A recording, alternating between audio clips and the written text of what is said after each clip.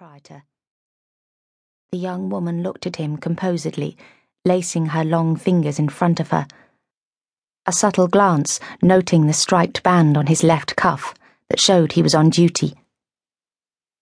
"My father is unwell and resting in bed," she said, her tone implying in the nicest possible way that was the end of any conversation on that subject.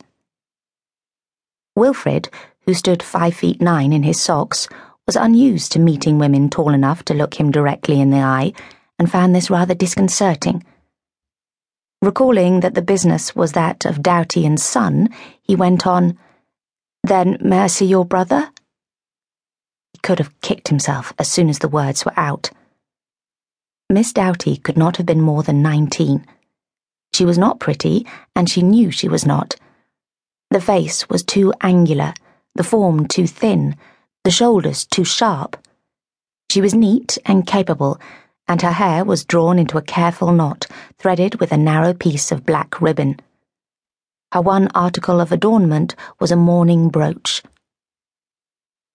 Her eyes betrayed for a brief moment a pain renewed. "My brother is recently deceased." She paused. "If you require to see a gentleman, there is a male assistant who is on an errand, but will, I'm sure, return shortly. If not, then I should mention that I have worked for my father for several years." Wilfrid, who could already see in her the makings of the kind of formidable matron who at 40 years of age would be enough to terrify any man, took a deep breath and launched into his prepared speech. "You may have heard that Mr. Percival Garton of Porchester Terrace died last night." "I have," she replied. Bayswater was a hive of talk on all subjects, and several customers had arrived that morning eager to tell the tale, each version more dramatically embellished than the last. Frances Doughty had never met the Gartons, but they had been pointed out to her as persons of eminence.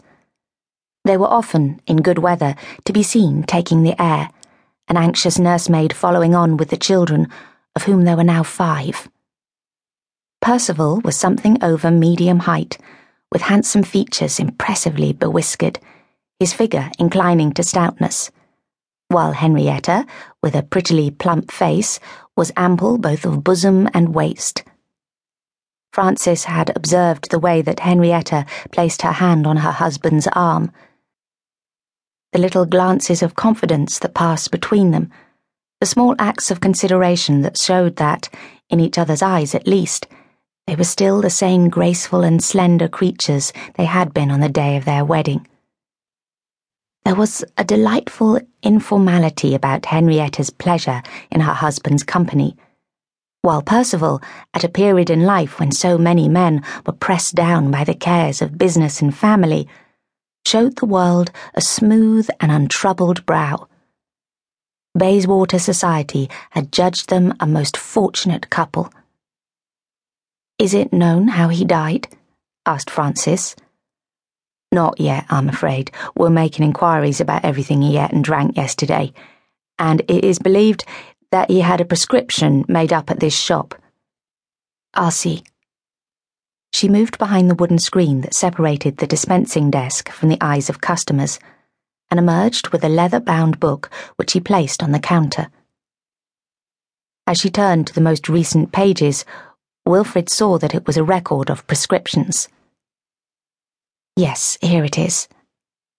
She pointed to some faint and wavering script that he felt sure was not hers.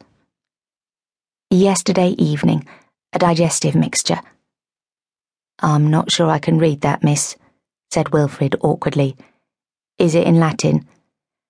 "It is. I'll show you what it means."